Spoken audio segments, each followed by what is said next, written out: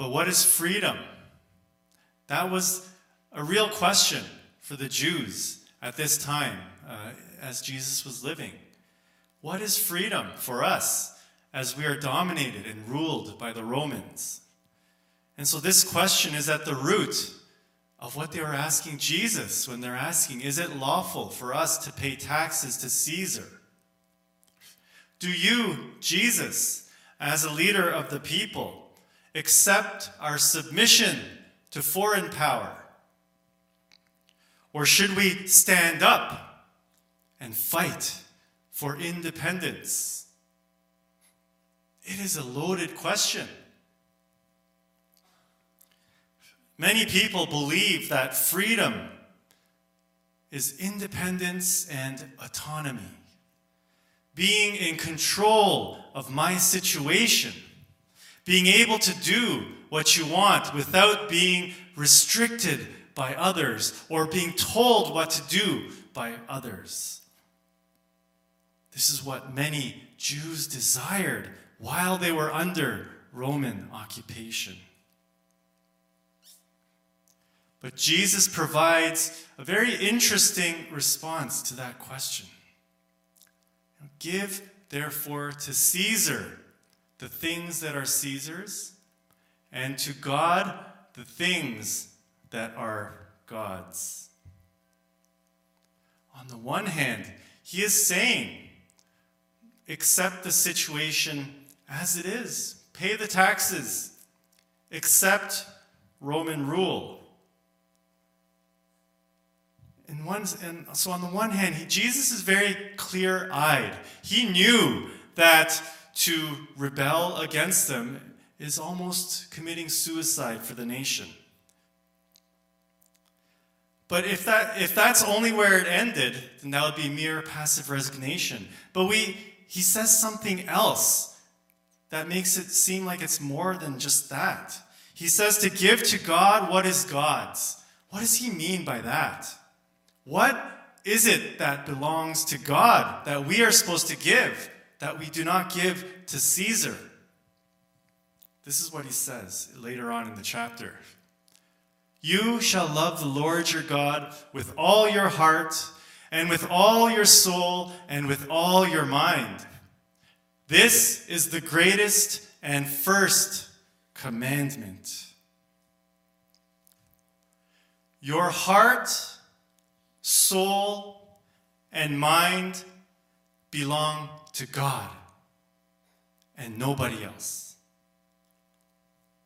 Always give that to God. You have the freedom to do that. And in doing that, you have real freedom. I believe that's what Jesus is really trying to say. Whatever your situation is, no matter how little control you might have over your situation or even your life, you can always give your heart to God. That is what Jesus did, lived, and how he died. In the end, Jesus had no control over his body and even his life. The Romans put a stop to what he did, and they put an end to his very life. They hung him up on a cross. But even in his death, he had freedom. This is what he said on the cross. Then Jesus, crying out with a loud voice, said, Father, I entrust my spirit into your hands. Having said this, he breathed his last. The Romans were able to take his body and his life, but they could not take his heart, his soul, and his mind. That was his freedom. My friends, it is not your circumstances that make you free.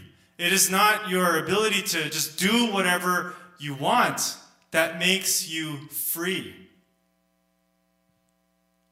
True freedom comes from letting go of control in total trust to God. Total trust to God. It is your faith that makes you free. Faith is what changes you and allows you to handle any situation or circumstance that comes your way. So whether you have control or not, faith allows you to handle it. When we lose control over our lives, it is so natural to feel fear, uncertainty, frustration, anger, and worries. These are all things that we feel as human beings. But these are very strong emotions. Right? When we don't feel in control, there are very strong emotions that well up in us. So if we are not careful, these emotions can take control of us. They can take control of your thoughts and your actions. When you give your heart in total trust to God, these emotions are still there, but they don't have as much control over you. This is what Jesus said to his disciples during his last supper with them. Peace I leave with you. My peace I give to you. I do not give to you as the world gives. Do not let your hearts be troubled, and do not let them be afraid. Peace reigns in your heart when you give it to God in trust. It is a peace that God gives to us. It is a peace that's beyond the comprehension or understanding of the world. It's a peace that defies logic. It's a peace that this world could never give to us. I love how Elder Grace said that sentence in her prayer about peace. Peace allows you to live with the other emotions. You don't have to deny them or try to bury them. I mean, doing that can make them even more powerful. But peace regulates the other emotions that we all have. It keeps them in check. And so you become free from the control that they have over you. This is the struggle that many people have gone through. African American slaves were in bondage for over 200 years. They had no control over their lives. So many of them endured brutal suffering. They had no control over where they lived. They had no control over their families. They could be taken away and sold at any moment. They were property to be bought and sold and done as the master wished. But many of them found freedom in faith. Through faith, they came to know who they were and whose they were. Their bodies belonged to their earthly masters, but their hearts, souls, and minds belonged to God and God alone. That faith enabled them to endure and persevere. That faith gave them hope that there would be freedom. That faith gave them new visions for society and the world we live in. From that faith tradition came many leaders like Martin Luther King Jr. and others who would give a new vision and new dream for freedom in society in this world. Many of you know the spiritual, I've got peace like a river. That too is an African American spiritual that arose from the faith that they found while they were enduring suffering, while they had no control over their bodily life. Through faith, they found peace like a river. My friends, when you're controlled by negative emotions, they will cloud and affect your thinking. Right? You cannot think clearly when negative emotions control you. Your thinking and actions are driven. It's almost like they dictate what you think and what you do. With a peaceful heart, you can think clearly. This is what St. Paul said. Do not be conformed to this age, but be transformed by the renewing of your mind, so that you may discern what is the will of God, what is good and acceptable and perfect. When you give your heart to God in trust, you don't have to follow what everyone else is saying or thinking or doing.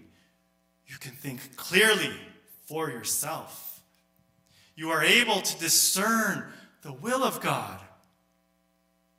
With peace in your heart and clear thinking, your desires become oriented to the will of God, what is good and acceptable and perfect. That is a life of freedom. So it doesn't matter what's going on out there. What is happening inside of me is what determines whether you live with freedom or not.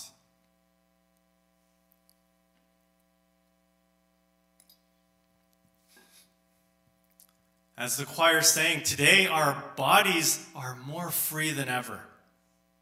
No one can really tell you what to do.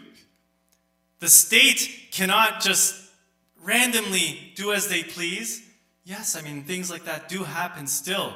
But generally, the consensus is no one can do to you what you do not give consent to. We enjoy greater freedom than anyone has ever known in the past. But somehow, I feel like we are not so free. We have more political, social, and economic freedom than before. But somehow, our hearts, our souls, and our minds are not our own. They've been given away to others. When I read and think about what's going on, I sometimes say to myself, we have literally lost our minds. We have lost our minds. It's like our hearts and our minds and our souls have been hijacked. They've been taken over. And they're not our own anymore. I've been reading about a trial going on in London, Ontario. A lot of you know. I think it was last summer, a few summers ago, a Muslim family just quietly walking down the street. It's like any other day with their family. And in an instant, came to an end. When a driver in a car just senselessly ran over them, intentionally. The whole family died, except for one young boy. What is his life like now? What will it be like? So the defense team, they are admitting, yes, this happened. The issue right now is whether that driver had the necessary mental intent. They're kind of, I think, trying to give evidence that his mind was, they use this word, clouded by his addiction to all the far-right content on the internet. He spent 12, 13, 14 hours a day just consuming this kind of hate content, propaganda, videos, and everything. That was feeding his mind. And the reason he did that in the first place is because he had gone through all sorts of difficulties, depression, mental health issues, instability. So from an unsteady heart, that unsteadiness was being more fueled by all of this content. And so I think the defense position is it wasn't really himself, his own mind, that committed this act. So legally speaking, we'll see if the jury accepts it. But regardless of what the legal case is, the consequence of what happened, it's so tragic, so senseless, so unnecessary.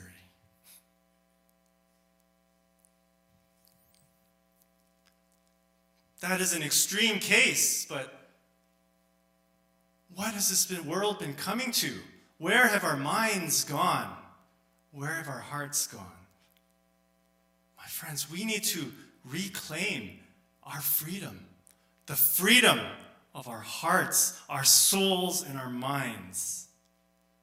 Not only that, we need to reclaim them, and we need to give them to God. I don't know about you.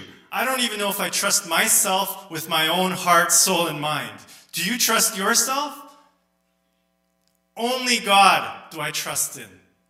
God can be the protector, the guardian, and the shaper of my heart, soul, and mind, not myself. Because I am so susceptible to what is going on around me, to what is being fed to me. We need to reclaim our freedom. Here's one concrete thing I think we can all do. I'm going to try to do this myself too. Okay, very concrete. Take some time each day, every day, okay, and literally take this thing, your phone, and put it like far. See, that's even further than I try every day sometimes to put it on silent mode, busy mode, but it's still like a foot away from me. But let's try. Can we do this? Concrete.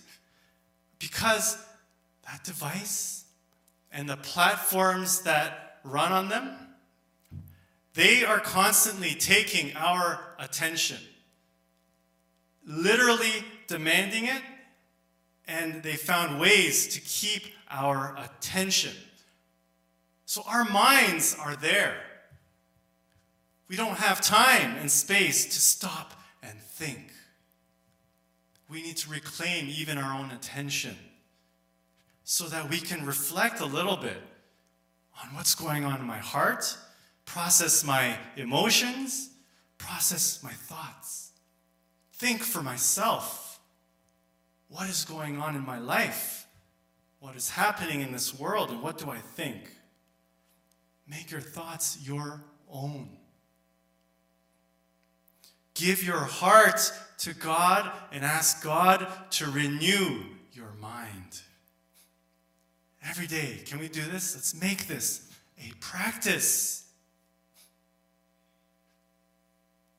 Peaceful hearts, clear minds, right desires. That is what we need to be free people.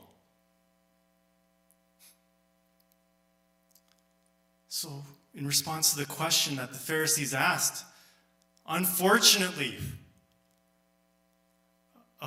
a fraction of the Jewish people rose up in revolt. And then there was a counter-reaction, and then that got more people involved. The people ended up following their passions, their emotions, their anger, their frustration. That drove their actions, and they revolted. But sure enough, the Romans came in. They destroyed Jerusalem. They destroyed the temple. They massacred thousands and thousands of Jews. And then finally, they expelled them all from their homeland. Banished, gone, spread out.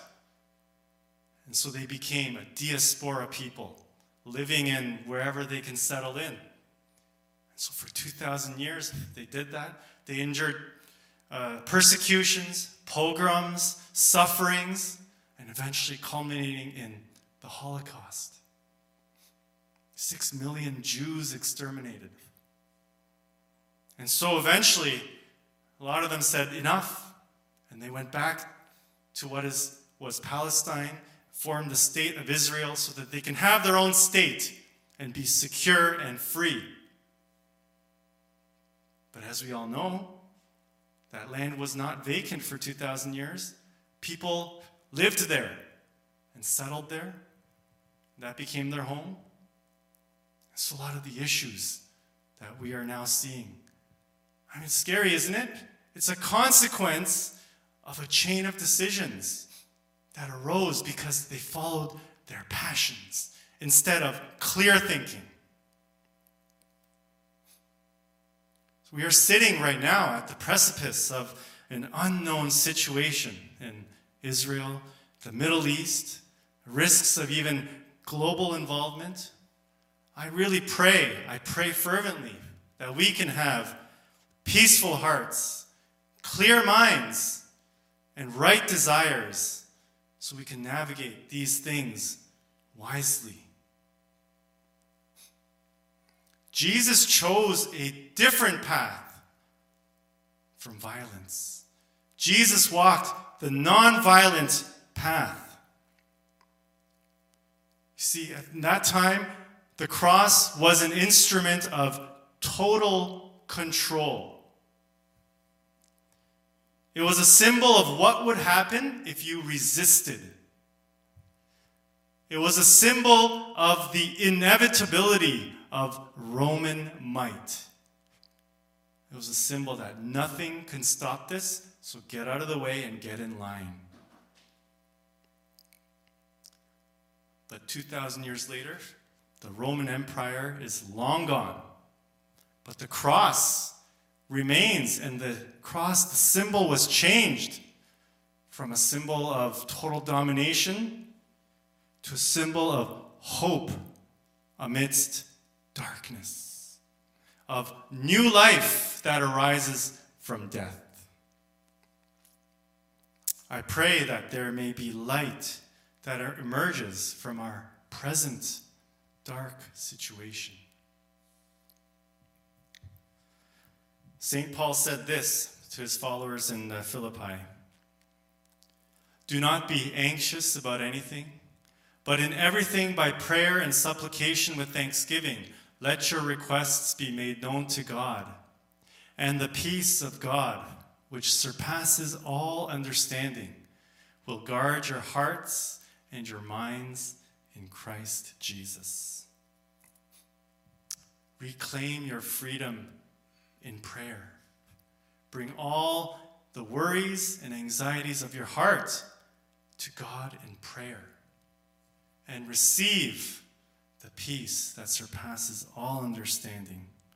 May that peace guard your hearts and your minds in Christ Jesus.